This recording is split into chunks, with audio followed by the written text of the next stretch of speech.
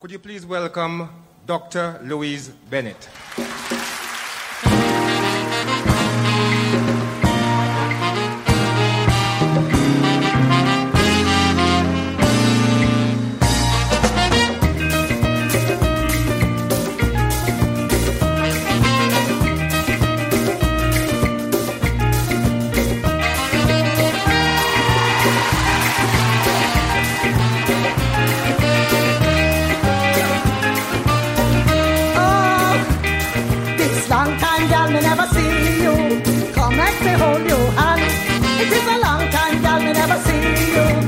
Make me hold your hand.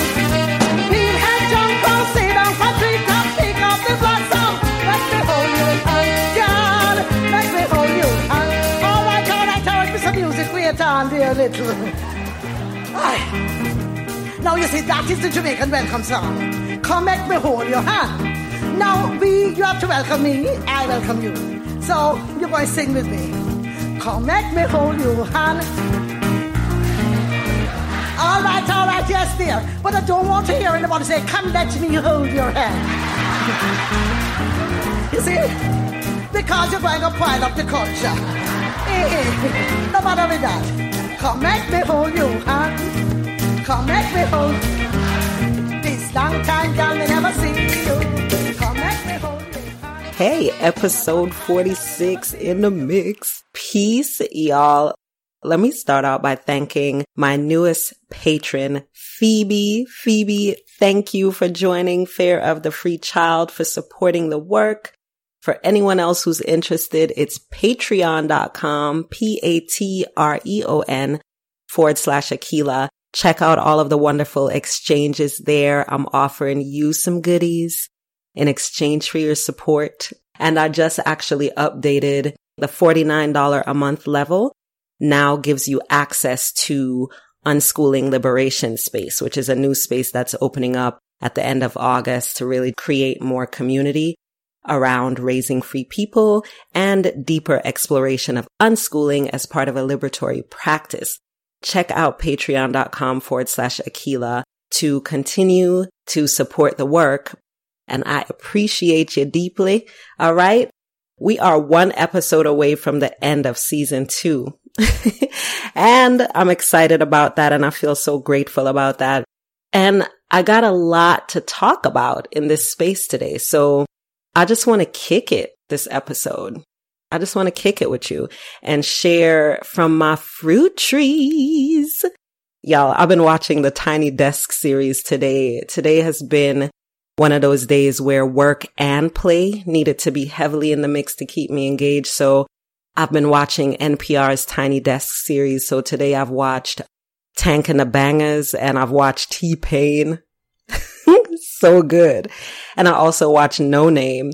So right now, since I've watched those 3 today, I pretty much want to be a professional singer. So I'm going to be practicing all up on my podcast if I want to. So yeah.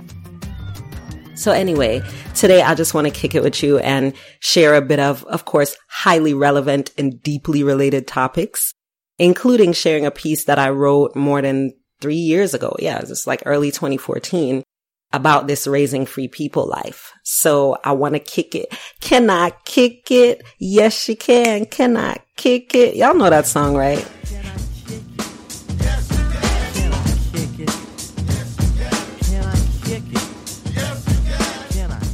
Can I kick it? To all the people who could quest like a tribe does. Before this, did you really know what live was? Yo.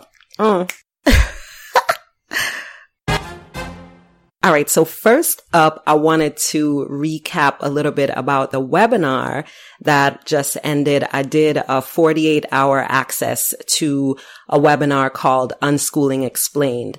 It was July 12th and the 13th. And I'm surprised. I don't know. I'm always surprised about how responsive people were to the information and how many people got involved, like by joining the email list, by emailing me about the details of their journey, by following me on Facebook. Just really got a lot of authentic engagement from people who are on their own journey to raising free people and who are really curious about unschooling. The webinar essentially was about what unschooling is, what it isn't, why it's liberatory in its very nature, and how it shows up in some people's lives.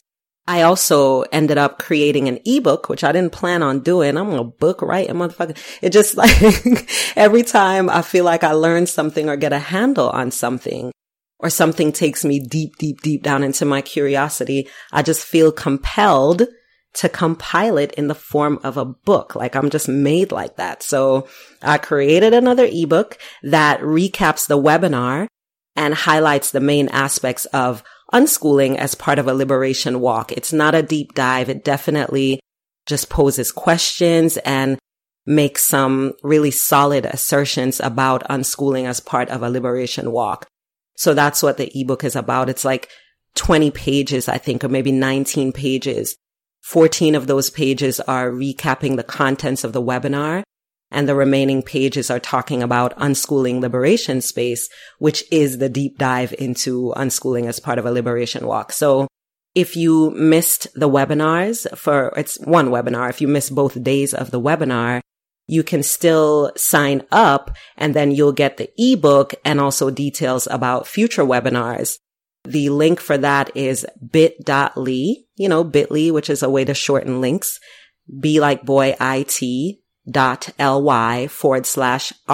chat, RFP as in raising free people. So it's bit.ly/RFP chat, and you can sign up and get the ebook there and invitations to future webinars and things. I'm very excited that the podcast is opening up this sort of space for the work to be more deeply explored. That's something that I definitely didn't expect or anticipate or plan, but I fully embrace. It all is under the mission of making self-directed education more sustainable, more accessible, and more of a norm for anybody who wants it. So yeah, that was the highlight reel for the webinar. The next thing I want to touch on this Can I Kick It episode, Genia, who's also a patron. What up, Genia? I promised that I would answer your question about why the system ain't broke. Genia has a son with special needs and has really been an advocate for him. And then prior to that, her sister, another person with special needs, she's really been an advocate for them through the school system and just realizing some of the inadequacies that are unique to people with special needs inside public or even private education. So Genia has been very much in that space and found the podcast, has found it really refreshing and helpful for her journey, and asked me to elaborate a little bit on how it is that the system isn't broken. You've probably heard me say before that we keep talking about education and the education system being broken, but it isn't. It's doing exactly what it's designed to do. And Genia said, break that down for me a little bit more. One, you already know that it's doing what it's designed to do because you've seen it with your sister. You've had all that experience with her, and then you now see it with your son. So you've seen the pattern. You said yourself that it hasn't changed. A lot of the same issues that you were advocating for on your sister's behalf back in the day when she was in school, you're now dealing with your son. That's because the inherent design of the system, the educational system, is not about looking at the needs of each individual learner, each individual child, and then finding ways to nurture what learning looks like for that child. That's not what it is. That's a whole person approach to learning. The education system doesn't take a whole person approach to learning. It takes a systemic approach to transferring information. So it is not about the learner. It is about the information. That's why reading is so important. It's not because the school system is founded on the ideas that reading is going to empower people. Sure, people use it for empowerment, but the idea is that they need to learn how to read because the information needs to be transferred, and that's the best way, the most efficient way to do it. So the educational system, the focus is on the transference of information and compliance. Like, don't get it twisted. It's about compliance. It isn't about challenging yourself to be better and do better. Sure, people use it to do that, but don't confuse the use with the inherent design of the thing. You got to look at what it was designed to be so that when you are looking to create change for your child, you don't push your energy into trying to change the system because it's doing what it's designed to do. It is you, it is us, it is our families, it is our communities that need to get together to decide what learning can look like for the people that we want to support, not for the system that we've been forced to support because it was mandated. And because even in the states where it's not mandated, there's still so much social pressure and so much confusion around the options outside of traditional school. So, Genia, I don't know whether that answers your question, but that's very much what comes up for me organically. Look at the patterns that you've seen already. Look at the reason that school was established to begin with, and then transfer that energy over into what I think you've already been doing from our communications, because Genia and I have talked many times now via email.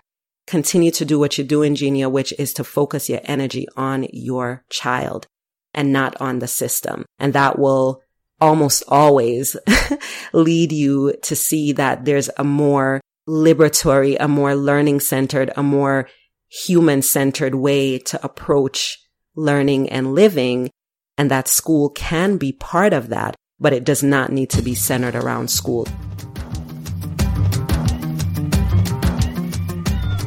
So one of the things that's been coming up a lot, especially since I did that webinar back on the 12th and 13th, so recently, was the shift. Similarly, when I did the Raising Free People workshop, I did a 9-week workshop with 13 other women. That was in the spring. Very, very enlightening just in terms of where people are in their journey and what stuck points seem to be common among a lot of us. The shift, that first major, well, maybe it's not one major, but that first series of shifts, the first few times where you really, really recognize that the way that you've been approaching parenting and the way that maybe even more broadly that you've been approaching relationships and communication just isn't working for you. Either it's not working for you anymore or the shit was never working for you to begin with. When you realize that and then you start to apply that to parenting, that shifting space is something that it seems that a lot of people are very clear about when it's happening. And also talking to a lot of you, realizing how aware you are right now, but also the turmoil that causes. Because when you're really, really aware that something is different and that you're needing to be different and that your internal environment is calling for you to approach things differently, huge part of self-care.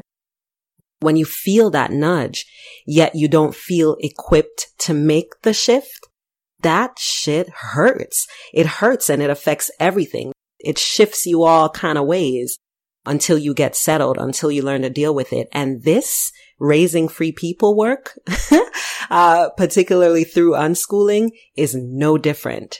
It holds you, it hems you up and says something needs to be different.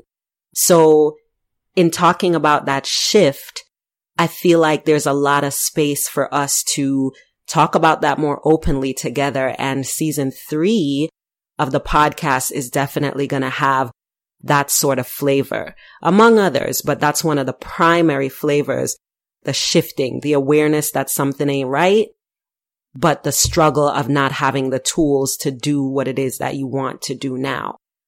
In that vein, though I've only been doing this podcast for about a year, I've been writing about my own and my family's slow shift into a liberation walk, which is very much through unschooling for us, for much, much longer. I wanted to share this piece that I said about 3 years ago. I wrote it.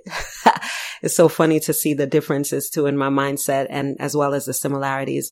But 3 years ago when we were still very, very shaky legged at this thing, not that everything is perfectly clear now, but we're definitely in a groove, the 4 of us, Chris, Marley, Sage, and me.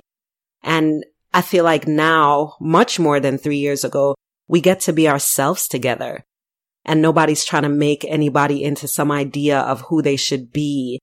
And we're seeing the benefits of that.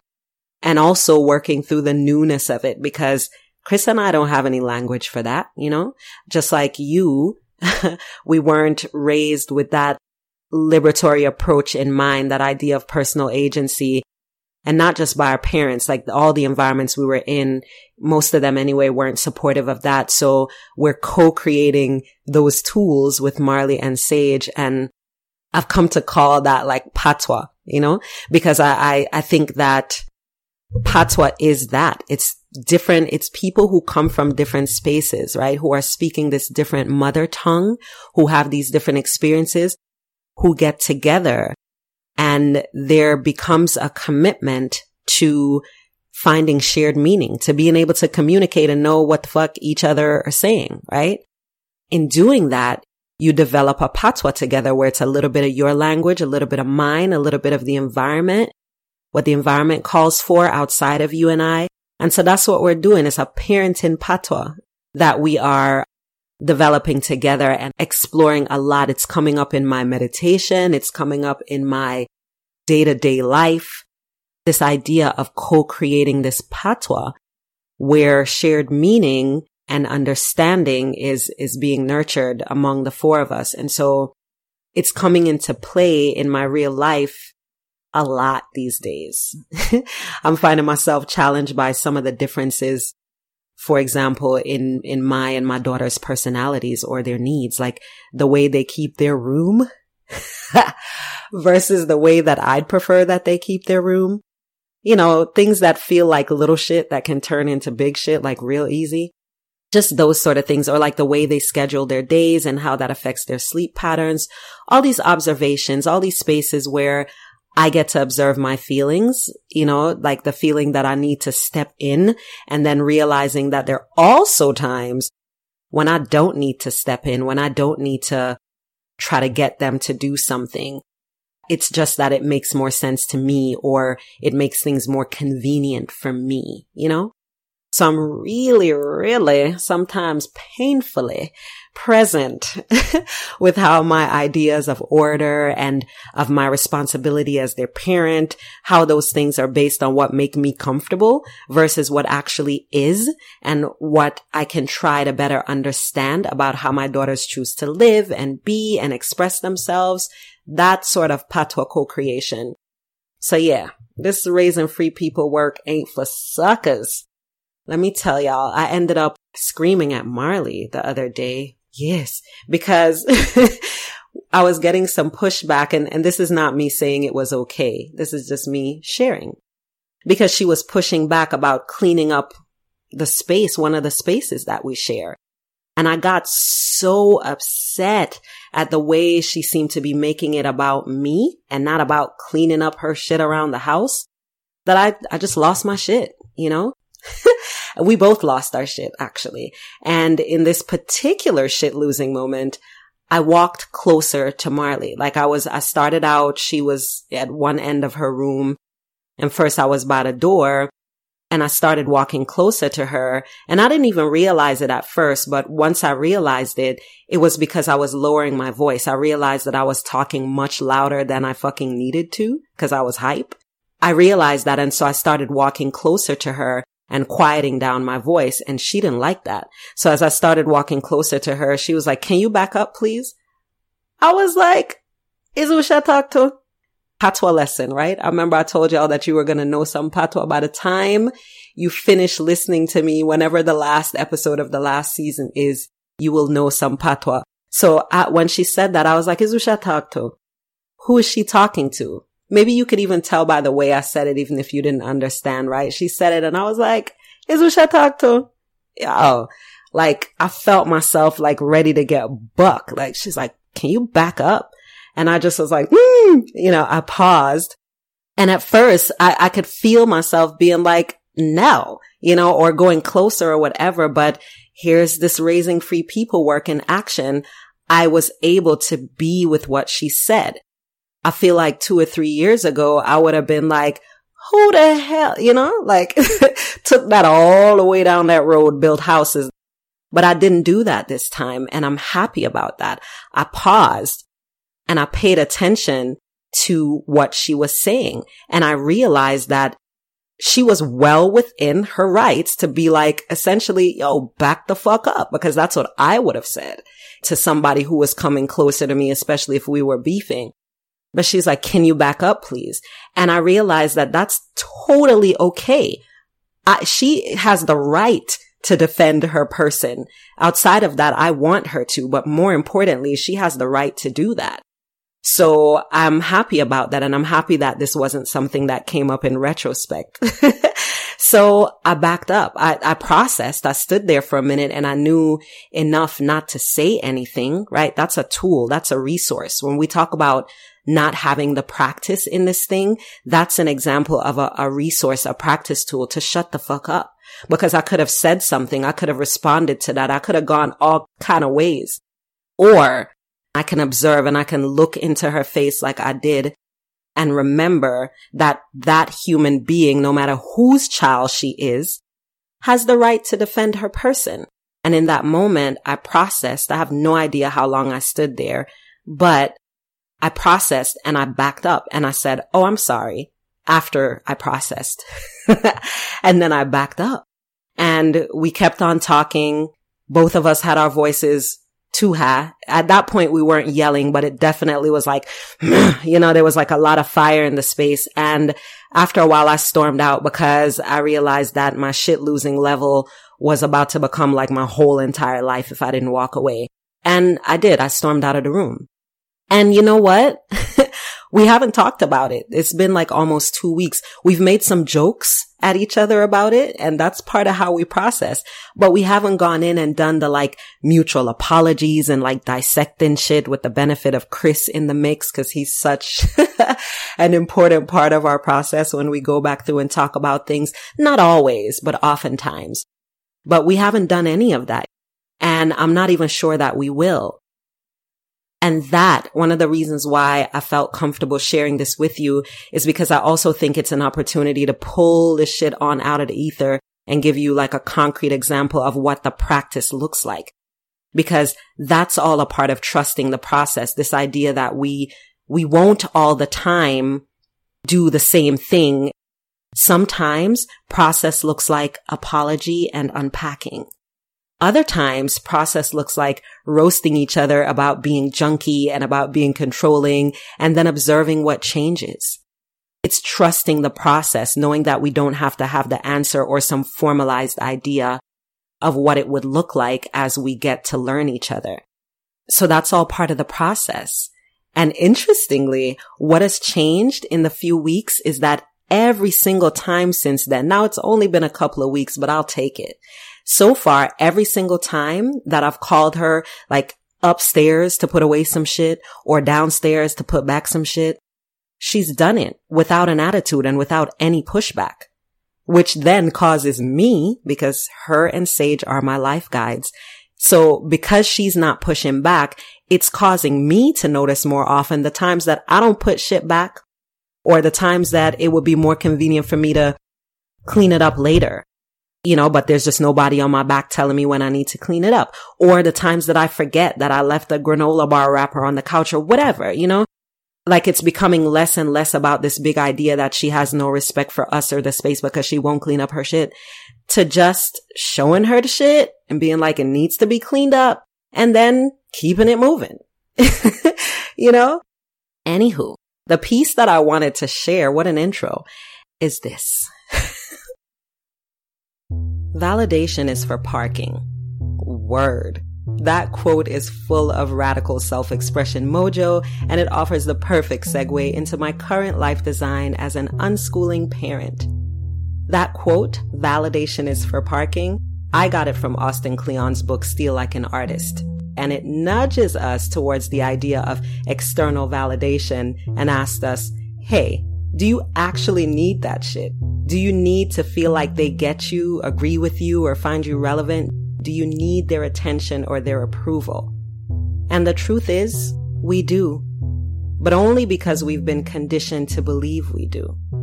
And much like in any other radical idea, wrapping your brain around it will help you to see it for what it is. An option, but not a requirement. In our need to be validated by others lies the opportunity to explore how we want to feel, and why outside validation may be where we are now, but not where we need to stay. I found myself wrapping my brain around that idea of validation as it relates to my beliefs where learning and education are concerned. Chris and I transitioned our daughters and ourselves into unschooling back in June of 2012. The shift was inspired by our oldest daughter's challenges with school and further massaged by both girls' constant assertion that they liked their friends but didn't like sitting in class all day learning, quote, a bunch of stuff we don't even care about, end quote. I researched for months, calling on my circle of homeschooling parents for perspective, and finally decided after much dialogue with Chris and our girls that unschooling, not homeschooling, was what was worth exploring for us. And I'd love to say that we haven't looked back since, but we have. Unschooling is a contact sport. We spend time together exploring our interests as opposed to dictating our daughters' interests. This is fun and engaging, but it's also challenging. It calls for the four of us to constantly check in with ourselves in ways that traditional school never did. And we need that. So while this is not a complaint, it is an element of self-inquiry that helps Chris and me to see our daughters as people on their own paths who need guidance, love, and sometimes boundaries, as opposed to this predetermined curriculum to fit into and attempt to excel within. Parenting in, not on. Unschooling for us is about exploration. Exploration of ourselves and of our environments. The primary challenge that Chris and I face in this relatively new for us space is the work of shifting from the traditional style of parenting with firm, preset ideas of what our daughters should know, will need, and must do. You know, it's the dilemma of parenting onto this supposed blank slate that a child is versus developing our parenting style by immersing ourselves in our daughters' worlds, their interests, their curiosities, their personalities. When we approach any relationship with a set of notions of what should be, we miss the opportunity to create something based on the reality of what already is. In parenting, much like in any other relationship, I've found that it doesn't work well to place my expectations on my daughters without significant consideration for the people they already are. And I believe every human being comes fully formed. So we each have our own blueprint, our own fabric. And though my daughters chose Chris and me to come through, they're not here to become versions of us. They're on their own journeys. And they're not blank slates to be drawn upon with the colors, lines, and ideas that I or their father have gathered throughout our lives. They are not blank. They are full of curiosity, innate tendencies, and unique perspectives. Chris's and my jobs are to guide, nurture, and most importantly, learn who our daughters are. In doing so, we help them to connect with their own organic interests and characteristics and to define what it means to take full ownership of those experiences. Ultimately, our jobs as parents is to help our children practice excellence within their own unique life design. I'm still needing to check in with myself daily to correct course with my tendency to parent on my daughters instead of in their worlds. Let me give you a few examples of what Chris and I do to turn on to in. Here's an example of parenting on. Assigning the girls math from a book because, damn it, they need math in life.